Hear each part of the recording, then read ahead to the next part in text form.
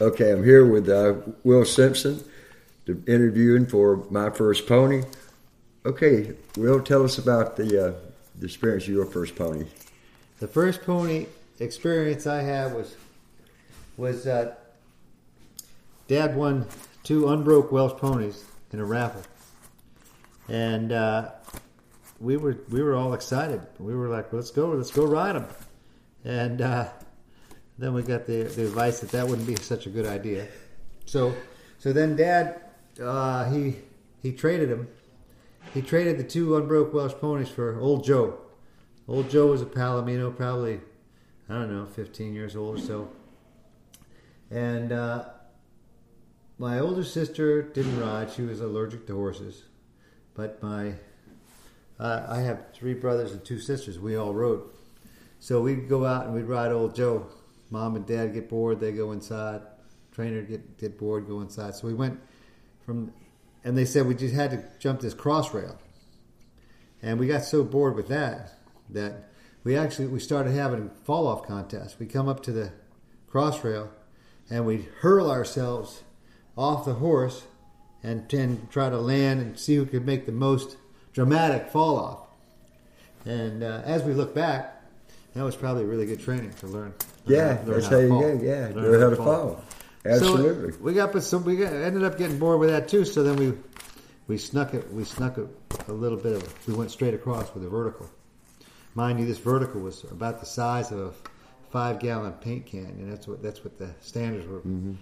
It was about the top of that, which is about 1 foot tall. But Joe came down. He tripped over it, landed on the other side, and fell down, and just laid there. So we ran inside. We said, hey, something's wrong with Joe. So they came out. The trainer looked at him, took him by the reins, gave him a little boot in the belly. He jumped up, and he said, now, what were you guys doing? I said, well, we went from the cross rail to the vertical. And he came down, he tripped over it. And he said, well, don't ever do that again. Stick with the cross rail. So that's what we had to do. And but, yeah, we were bored. So then we started with those fall-off contests, this and that. And then we got another deal where we got this horse that was a high spirited horse. He was like a Ferrari compared to Old Joe. Now this horse he had a roach mane, and he was his name was King. He's a chestnut with a roach mane. I thought that was kind of cool. Kind of looked like a Trojan horse type of thing. Mm-hmm. The quarter horse used to roach their manes back then. Yeah, and it stood up 4 inches. Mm-hmm. You know, I mean, it was.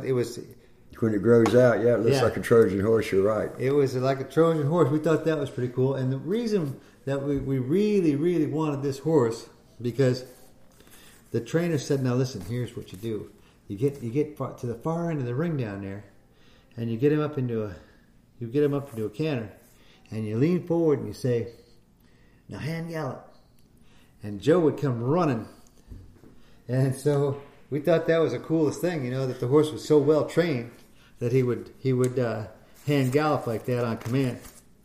So we traded Joe for King, and then and then come to find out, basically the horse was just barn sour. He just wanted to run home. He just wanted to run toward the gate. But the trainer tricked us into thinking that was this well-trained extra feature that the horse had. Anyway, so we had fun with that, and we learned how to ride on King because he had a little more spirit and everything. So that was a good horse for us for a while. Did you jump King too? King could jump too. Yeah, Mm-hmm. he jumped, and he would go around the courses and jump here and there, and then. One of the most amazing things was Dad never rode, and so, but Dad was a pretty good athlete. He was quarterback in college and in football, and he taught us all how to pole vault, all kinds of things like that. And all of a sudden, one day, we were out there and we were selling King, and I wasn't in my riding clothes, and nobody else was there riding clothes. And Dad was out there, he had jeans on, and they were saying that the horse, anybody could ride it. And the trainer said, even even Dad could get on and ride this horse. He's so easy to ride. And Dad jumped on and jumped the whole course. It was the most amazing thing I'd ever seen. And come to find out, Mom and Dad had a little background growing up in Illinois, and had a little, a farm, and it was a dairy farm. But they had some horses here and there, so they get on once in a while and ride. Mm-hmm. That was their thing, but anyway, it was so cool to see my dad just jump on and ride like that. So, I mean, that's the best analogy I could think of. What was your next horse? My first pony. Yeah, what was your next horse that led up to from Joe there? Your next horse that started actually showing Grand Prix horses and started. How did that start? Well, King. We went from King, and the next horse was Peanuts, because that's what he cost. He was off the racetrack, and he was. They went and bought these horses off the racetrack, and he was the last one that didn't get sold, and so. That's the one that we got, and he was a little green right off the racetrack. So it was a green horse, green rider. It's not supposed to work, but he was a gentle horse, and we started riding him, and then all of a sudden they had a horse show in Springfield, Illinois, at the Illinois State Armory, and there was a horse in the classes there called Glenda Joe, and she kind of caught my eye, and so Dad got her bought somehow, and she ended up going on and winning 8 out of 8 classes at 2 different horse shows. One was in Taylorville, Illinois, which was a small horse show, and then the other one was Indiana State Fair, which was a pretty big horse show. So she won the 4 junior jumpers and the 4 open jumpers at both those two shows. And actually, the small show, Taylorville, ended up being a lot harder to do good, because back in the old days they didn't have the rules, they didn't have the facilities, so we were jumping a fault and out class, and now they have rules that you make 3 or 4 jump offs and you're done, and you got to remain tied. But back in those days, they kept on going. Yeah, you just keep on going. So we ran out of standards, and they put the milk crates underneath the standards to make them higher. And there was 2 or 3 light bulbs. So it's like a Puissance class. Yeah, like a Puissance. 2 or 3 light bulbs, and people came with their cars and trucks and shined them on the fences so that we could keep going. And the footing must have been, it was dusty, and but anyway, we ended up going so high, the 2 of us, that it was a lot harder to win even at this little show, and this horse she kept on jumping and winning. She kind of taught me how to do the horses and how to compete, this and that. So I was very fortunate to end up with Glenda Joe. She was 15.3, just a little bit bigger than a pony. 15.3 and a thoroughbred off the track. But anyway, she got me started. She got me hooked in the business. And I thought it was easy. I thought every horse I was going to get from then on was going to win 8 out of 8 classes at 2 different horse shows. Yeah, that's amazing. Like they say, which is the best, early success or early failure? Yeah. You get early success. I've been still looking for another Glenda Joe ever since. Yeah, you look for that one. And you did that without any lessons or out any formal training from any trainers, huh? Well, there was a trainer that came into town, and there was he was there. His name is Jim Shooking. And he was a great horseman, at the time, and he got me started, and he kind of took a liking to each other, I think, and had he gave me a great start into the business. I'll never forget. He kept me excited about it and gave me all the insight and shared with me all his wisdom at the time. So, it was one of those early relationships that really got me into the business, into the horses. And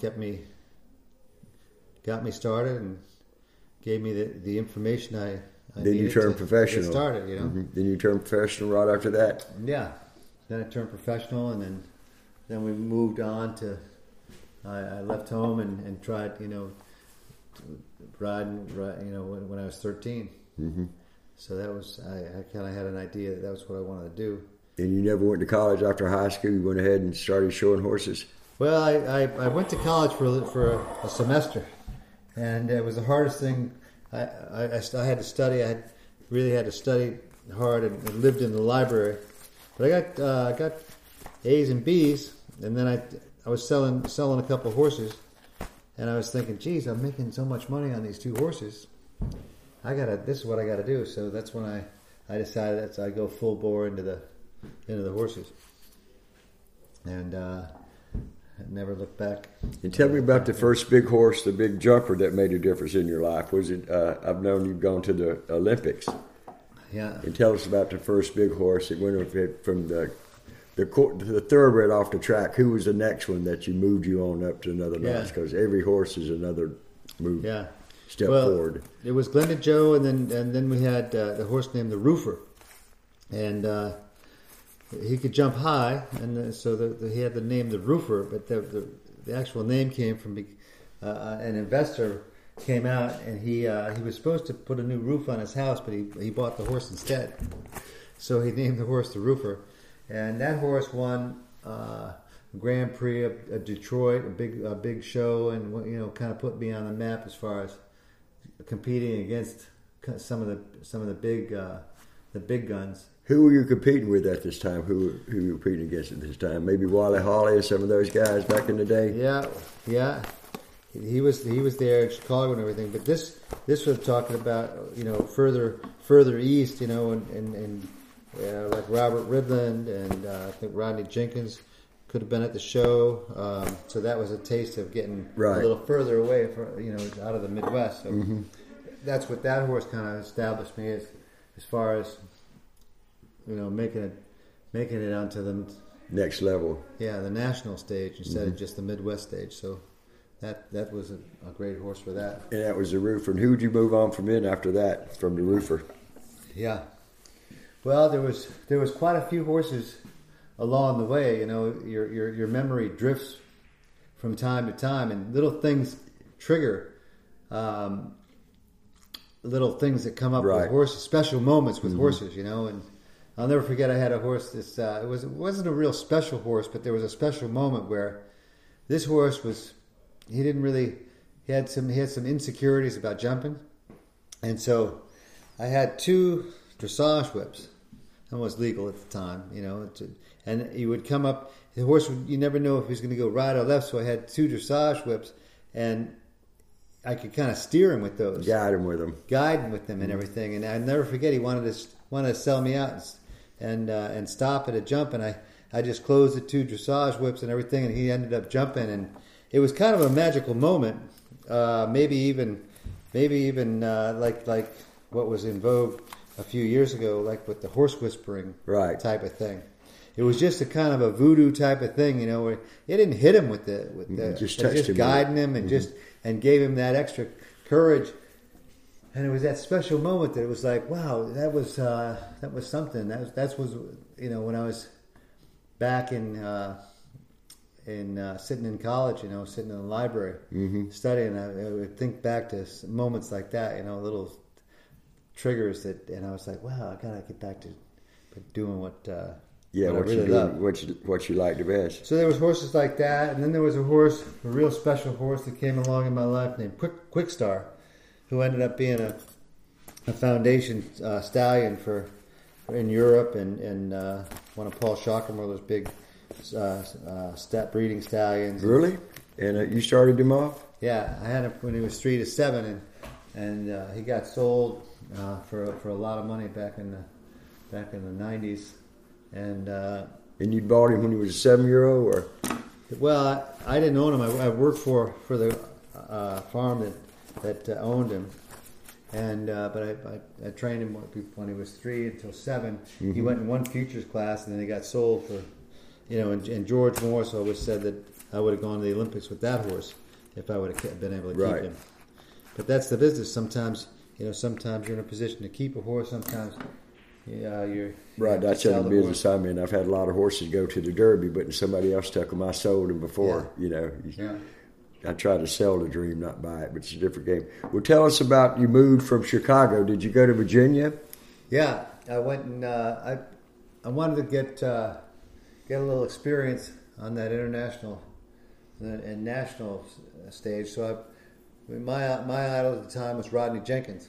Right. So I called him up, and he didn't have anything for me, and I thought, geez, I guess that's not going to work. And then a week later, he called and said, hey, Bob, we got this other, maybe have a chance, maybe have something for you. Half day with me and half day with a friend of mine down the road. And I jumped at the chance. I loaded things up and moved right on out there to Orange, Virginia. Yeah. Mm-hmm. And, with Enos and Shorty and the whole crowd, huh? Yeah. Mm-hmm. Larry, I know Rodney. The whole family's friends of mine. And Patty, did you know his first wife, Patty? Mm-hmm. Robert and his sons. I know them all. So that's amazing. I didn't know you started up that way. Yeah. And who was the neighbor down the street you were riding with, Rodney? Because to me, Rodney's probably in idle eyes. I don't know if anybody would surpass him. They were probably the greatest horse and rider combination in jumping history. Yeah. His friend down the road was Larry Aspen. I know Larry well. Yeah. Hey, I'm Larry Aspen. Yeah. And that was Rodney's partner. He was his partner, and he was a real promoter. Yeah. So Isn't that funny? I rode for him, and half the day, and rode for Rodney half the day. And I learned a lot from Rodney's brother, and I learned a lot from Rodney, and stayed there for a couple of years, and then I moved. Did you come down with them to Ocala to the show here? Larry and Rodney? No. That's when I met Rodney and Larry. They were partners, and they came down, and I think Larry controlled the money, and they were Rodney controlled the horses. Yeah. Rodney rode the horses. He won with any horse he got on. Mm-hmm. Yeah. So no, I didn't really get a chance to show. I was behind the scenes basically, But that's good. That's where you learned it off. Yeah. Though. That's amazing. I never knew that was your background with Rodney. I was very grateful for Rodney for creating a job for me. He didn't have to do it. He went out of his way to create. He's really a nice guy. People don't realize how a nice guy Rodney is. I want to interview him for this book as well, because we go way back. Yeah. He used to call me lucky because I sold a couple of $1 million pinhook for us. And I said, yeah, you were lucky with all the diets too, wouldn't you? He laughed. Yeah. Because he's a good racehorse trainer. He had like a 50% win average, and that's unbelievable. Yeah. And tell us about the horse that took you to the Olympics.